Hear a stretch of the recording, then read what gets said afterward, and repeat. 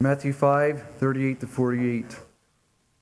Ye have heard that it hath been said, an eye for an eye, and a tooth for a tooth. But I say unto you, that ye resist not evil. But whosoever shall smite thee on the right cheek, turn to him the other also. And if any man will sue thee at the law, and take away thy coat, let him have thy cloak also. And whosoever shall compel thee to go a mile, go with him twain. Give to him that asketh thee, and from him that would borrow of thee, turn not thou away. Ye have heard that it hath been said, thou shalt love thy neighbor and hate thine enemy. But I say unto you, love your enemies, bless them that curse you, do good to them that hate you, and pray for them which despitefully use you and persecute you, that ye may be the children of your Father which is in heaven. For he maketh his sun to rise on the evil and on the good, and sendeth rain on the just and on the unjust. For if ye love them which love you, what reward have ye? Do not even the publicans the same? And if ye salute your brethren only, what do ye more than others? Do not even the publicans so? Be ye therefore perfect, even as your Father which is in heaven is perfect. You may be seated.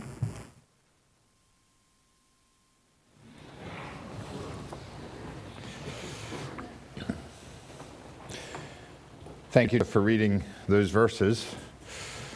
I realize that I may put you on the spot a little bit to ask you to read a passage that so many people here know perfectly by memory. I've noticed some people quoting along as you were reading, and I also know that some of them pick out any letter that you miss as you read, but I think you did a good job. I'm not sure there was anything they could pick out this morning. Many of you are aware that the quizzing season, in which many of our young people are involved, is drawing to a conclusion with a retreat this weekend. That passage is Matthew chapters 1 to 10, most of the verses from that passage. And I would like everyone that's quizzing this year, as well as all of the coaches this year, to just stand up. Okay, quite a group of people. Are all the coaches standing that are quizzing? Not sure. Okay, thank you. You may be seated. I just want to commend you for the effort that you put forth into memorizing this passage, the verses, and the effort that you did that. Certainly a tremendous activity. I know that as you look forward to the conclusion, many of you may have your eyes on a trophy, but trophies pass away. God's word is forever. God's word will endure. And I just want to ask God's blessing on you. I challenged and encouraged each of you to memorize the Sermon on the Mount. I think that was about a little more than 8 months ago when we began preaching through the Sermon on the Mount. And I'm wondering how the rest of you are making out. How many of you have memorized this Sermon on the Mount or are still working on it? Just raise your hand if you have it memorized or are still working on doing it. Okay, there's a number of you. I won't ask how many of you committed to doing it at the beginning. But I did ask you to be accountable. Make yourselves accountable to each other. And if someone asked you to be accountable, if they could be accountable to you, I just want to encourage you to respect that and to give them the encouragement that they need. The title of the message this morning, as you may have noticed in the bulletin, is A Rose Among Skunks. Now, some of you may be wondering about that title and what that has to do with Matthew chapter 5. Some of you may be thinking that I must not have gotten enough sleep last night with the time change to end up with a title like that. But I'd like to explain what we are thinking of this.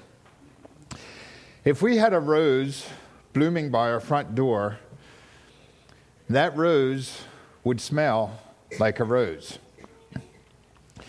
If we had some very distinguished guests invited to our house who walked by that rose as they entered, that rose would smell like a rose.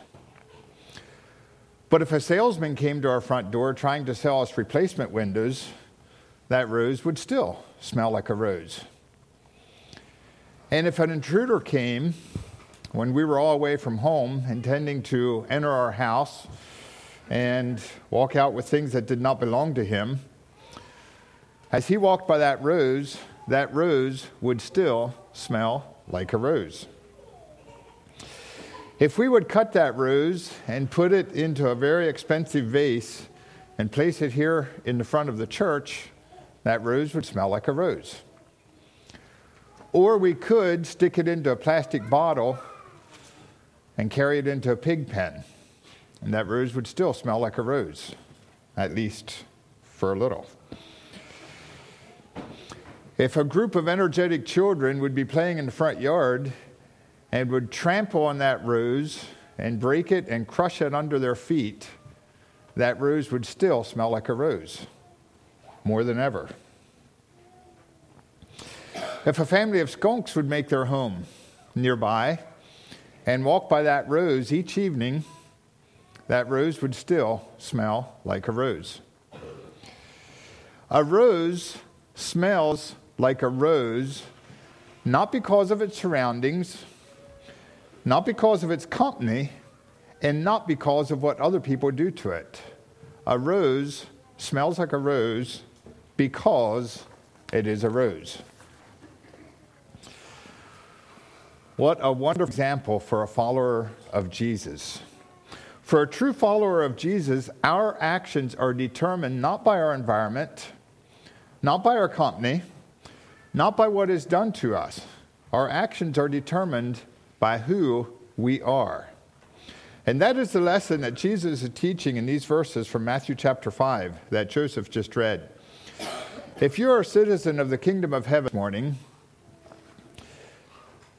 I'm comparing you to a rose, and you are expected to live like a rose. Now, our carnal minds tell us that if someone does something unpleasant to us, we need to do something in order to teach them a lesson. And it's pretty easy to list logical reasons why we should respond to them in the way that they responded or in the way that they acted.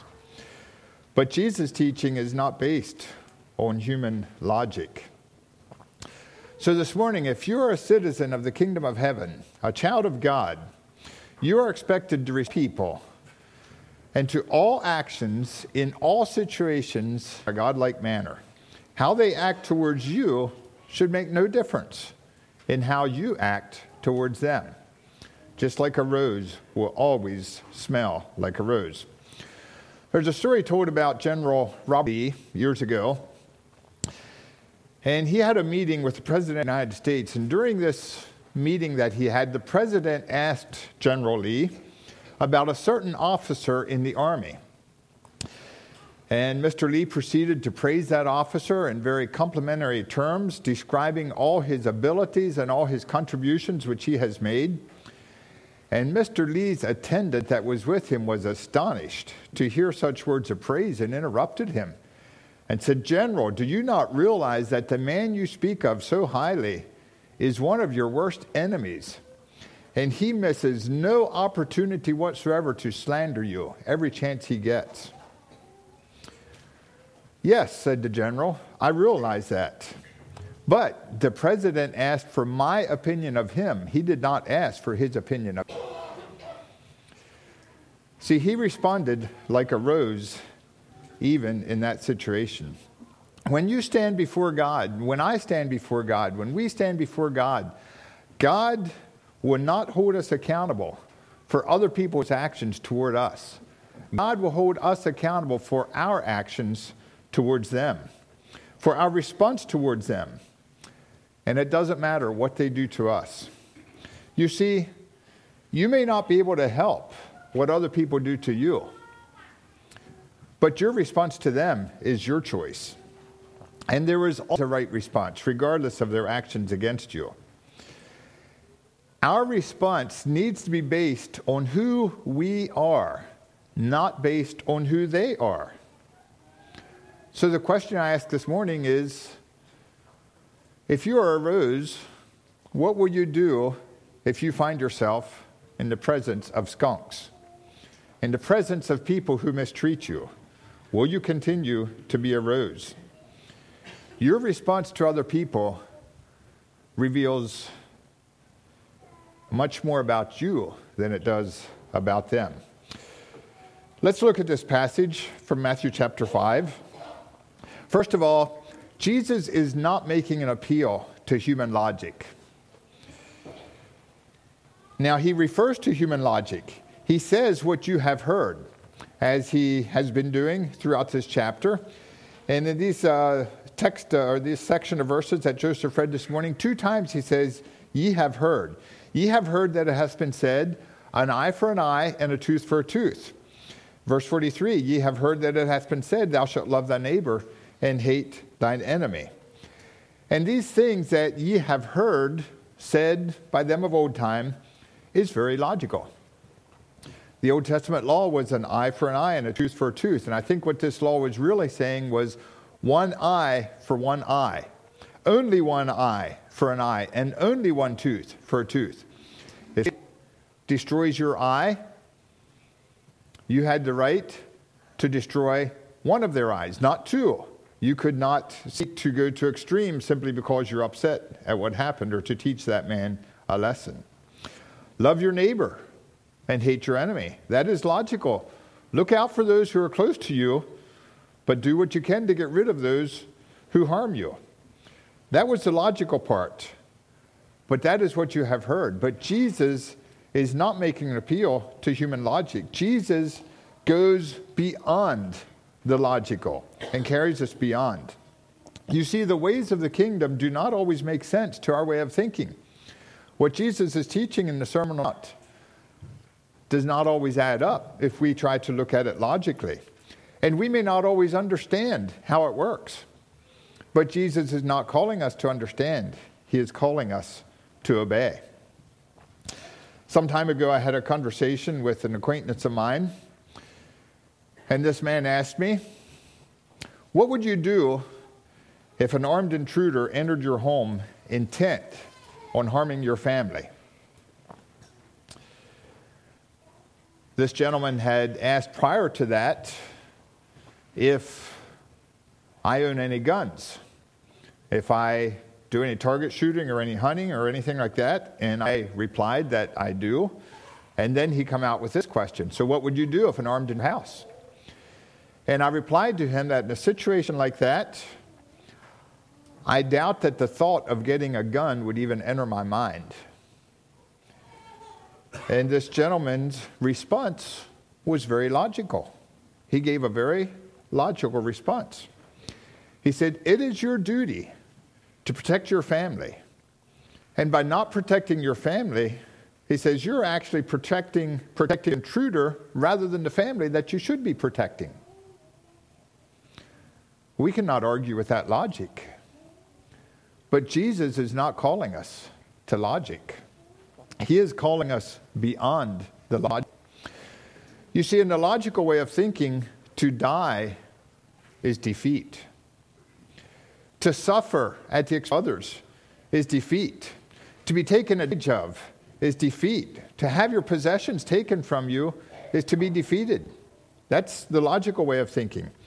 But in Christ's kingdom, it is more honorable to die, upholding his principles, which is dying victoriously, than it is to live by forsaking his principles, which is living in defeat.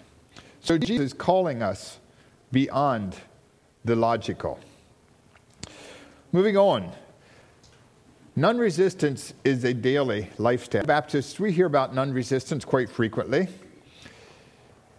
Anabaptists are known for their nonconformity and their non-resistance. And what does non-resistance mean? Non-resistance means we do not go to war. We do not join the military. That's the big thing. But Jesus here is saying that non-resistance is shown in the little things in our life. It's not just the big things. It's the little things. Jesus said in another situation, he that is faithful in that which is least is faithful also in much, and he that is unjust in the least is unjust also in much. And I think that applies to the principle of non-resistance. If we cannot be non-resistant in the small things, how do we expect that we would be non-resistant in the big things? If we fail in the small, we will likely also fail in the big.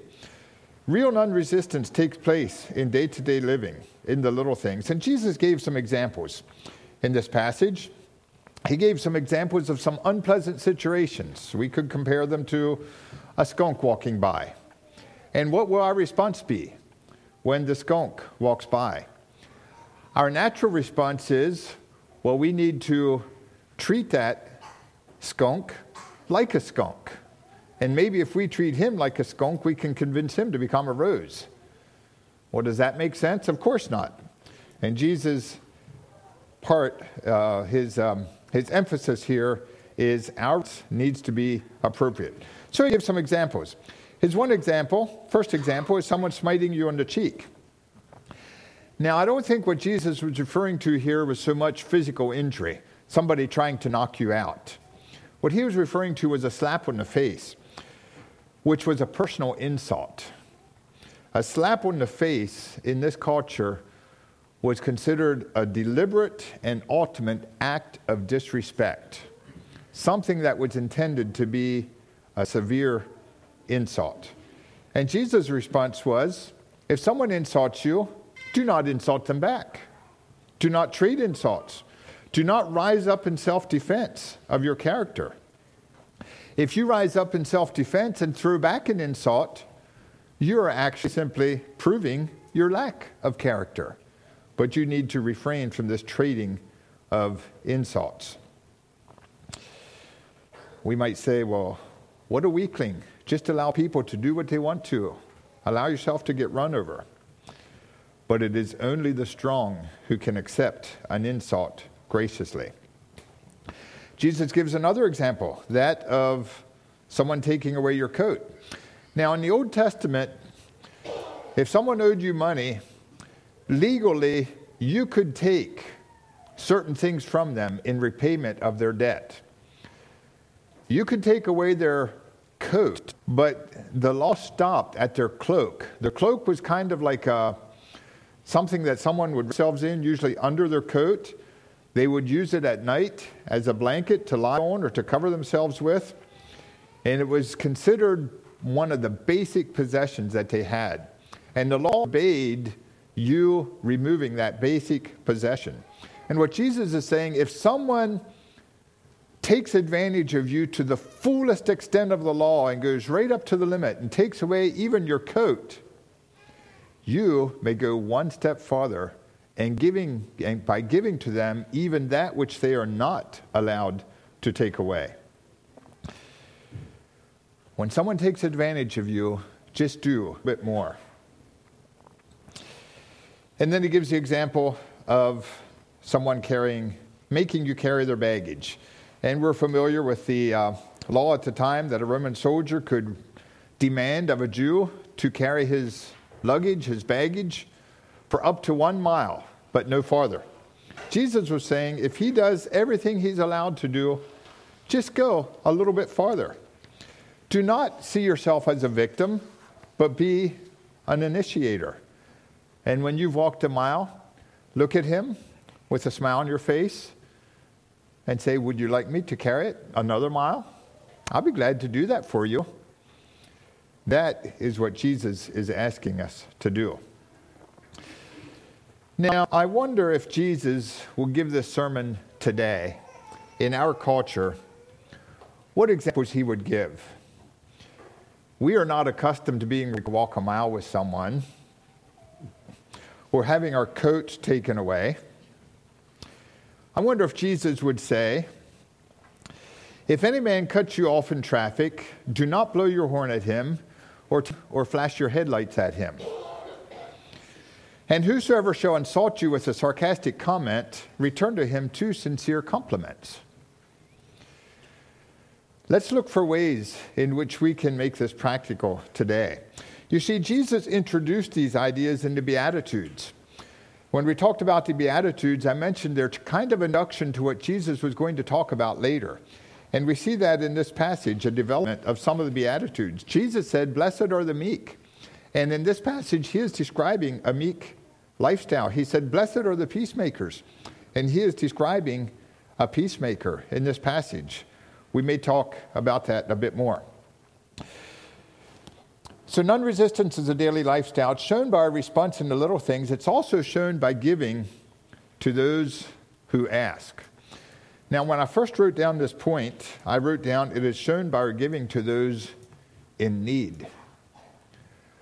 But as I reread this passage, I realized that's not what it says. It doesn't say anything about giving to people that need. It talks about giving to people who ask, whether they need it or not. And that's a concept that I have struggled with, and probably many of us have struggled with here. Missionaries may be warned, do not start handing out money to people that ask for it, because it's going to make problems. If you spent any time in the inner city, you probably encountered asking for money for a meal, and you may have been warned not to support their habits. How do we correspond this with Jesus' teaching? Give to him that asketh thee. In my youth years, I was involved in city ministry numerous times. I heard these warnings and use. If I went out in the street, I made sure my pockets were empty. That way someone would come asking me for money. I'm sorry, I don't have any. It was a very easy response.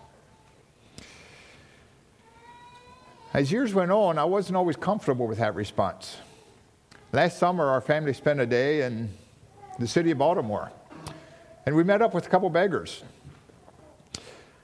I did not help them out, but I did feel convicted about that. I mean, here I am. I have so much. What do they have? I don't know. It didn't appear like they had much. I would not miss a few dollars. I would never miss it. Some of you may remember a couple years ago, Merle Burkholder was here for a missions weekend. Recently, we acquired a book led by his hand, and these are stories from Merle Burkholder's life. And he gives a story of one time he was in Toba at a bus station waiting to catch a bus back to Dryden. Sitting in the bus station, he noticed this drunk stagger in and walked to someone across the room.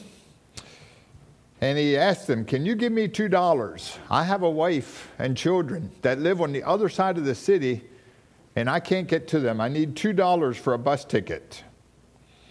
Well, that person refused. So this man staggered on to the next person, and next person, next person. Everyone refused. The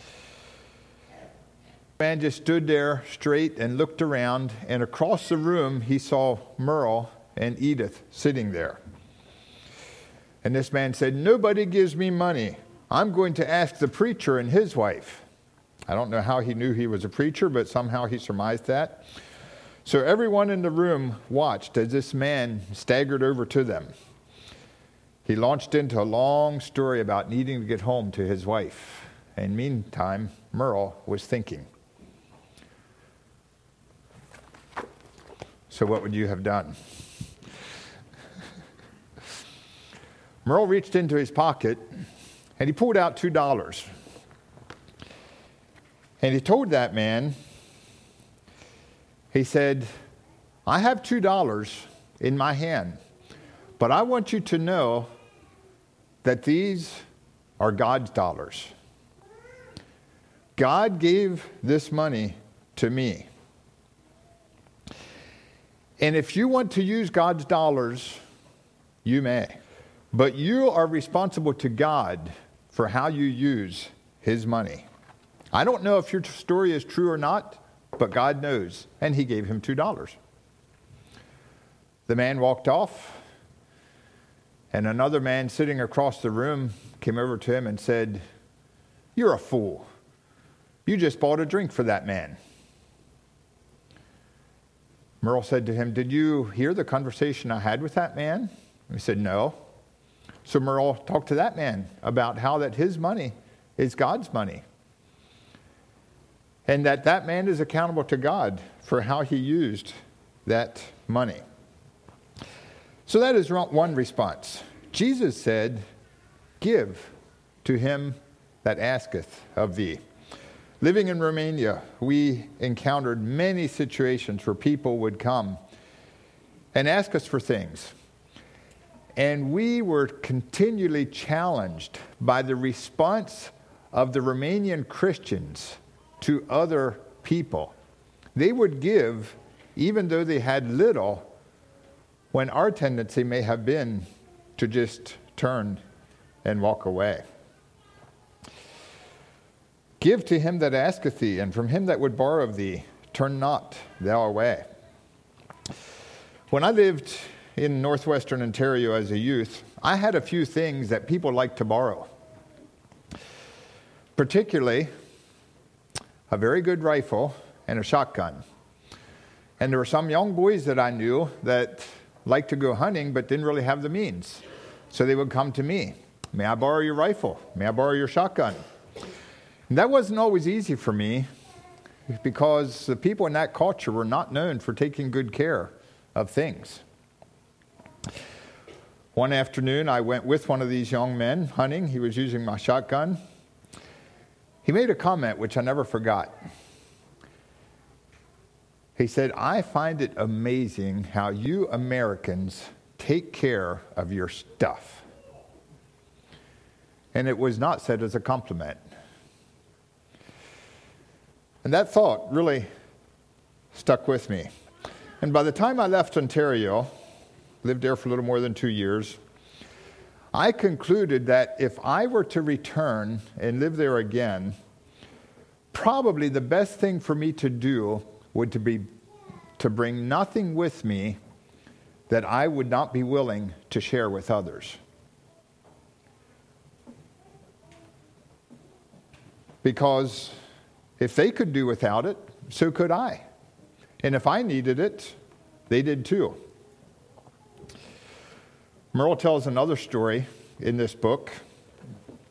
They moved to Haiti for a little while. He's living in Canada again, but they also served in Haiti for a while. And when he moved to Haiti, he determined that that was how he was going to live. He had an interesting conversation with the pastor of the church before he moved there. The pastor said, "Where are you going to get your food?"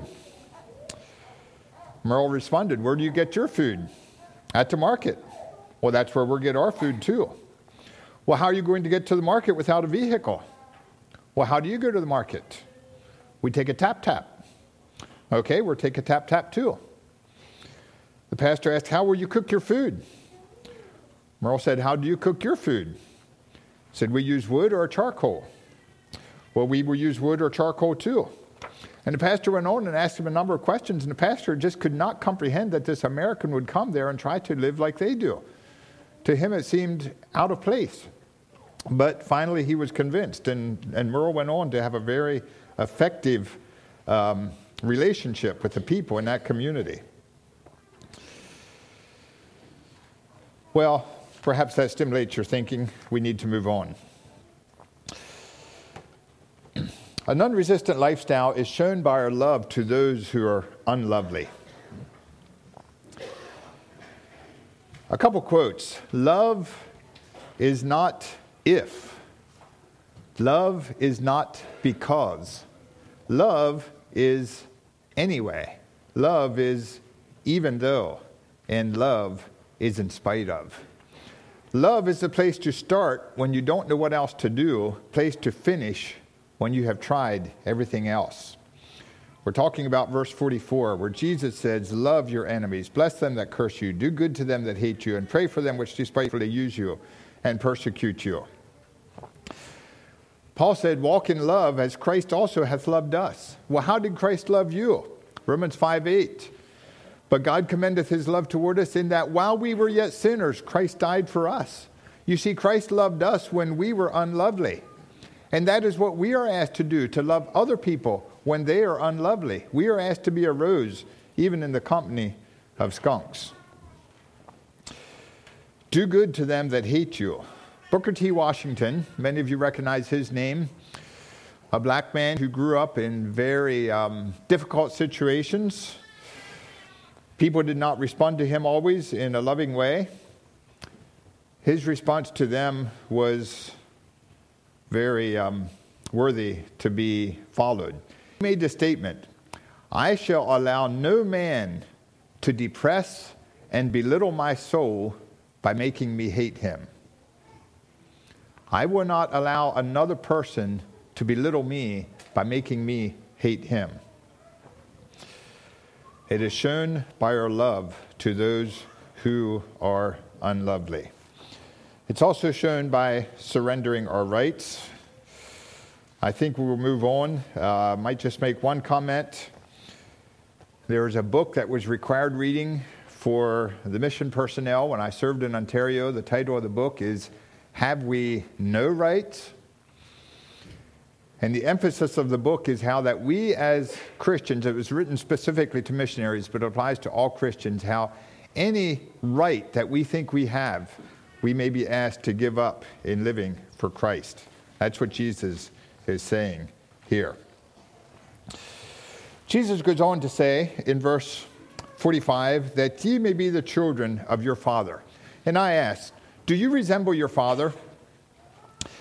Now, it's well known that children often resemble their father.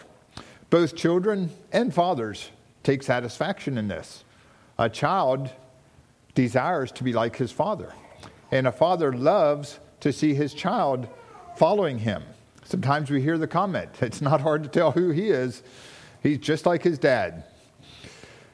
They resemble their father. Jesus introduces this concept of the fatherhood of God, which is a new concept to the Jews. In the Old Testament, they did not consider God their father.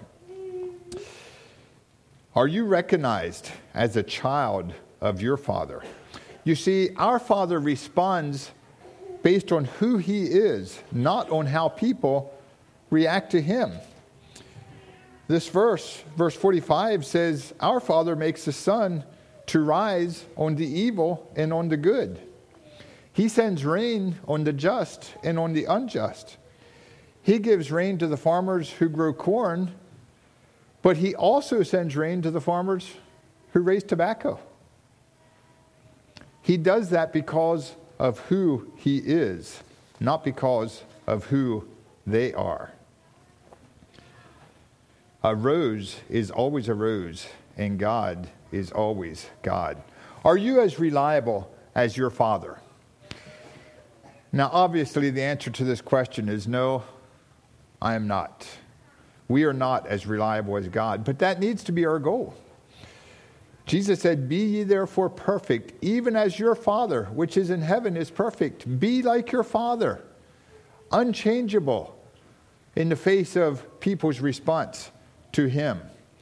We should always resemble the rose. The contrast in these verses is so clear. There will be those who smite you and insult you. There will be those who take advantage of you. There may be those who curse you and hate you and despitefully use you. But then there is our God, our Father in heaven, who faithfully continues to make his sun to rise morning after morning after morning on all these people. He is just like that rose that will always smell like a rose. Are you recognized as a child of your Father? Is your response to those around you just as consistent as his? I'm going to close with a reading that you've likely seen before. And this reading is often attributed to Mother Teresa. I understand she had it posted on the home there, the center that they lived in India. I think it's a good summary of this passage and God's expectations of us. People are often unreasonable, irrational, and self-centered. Love them anyway. If you are kind, people may accuse you of selfish, ulterior motives. Be kind anyway. If you are successful, you will win some unfaithful friends and some genuine enemies. succeed anyway. If you're honest and sincere, people may deceive you. Be honest and sincere anyway. What you spend years creating, others may destroy overnight. Create anyway. If you find serenity and happiness, some people may be jealous, but be happy anyway. The good you do today will often be forgotten. Do good anyway. Do the best you have, and it will never be enough. But do good anyway. Give your best anyway. In the final analysis, it is between you and God. It was never between you and them anyway. Let's kneel for prayer.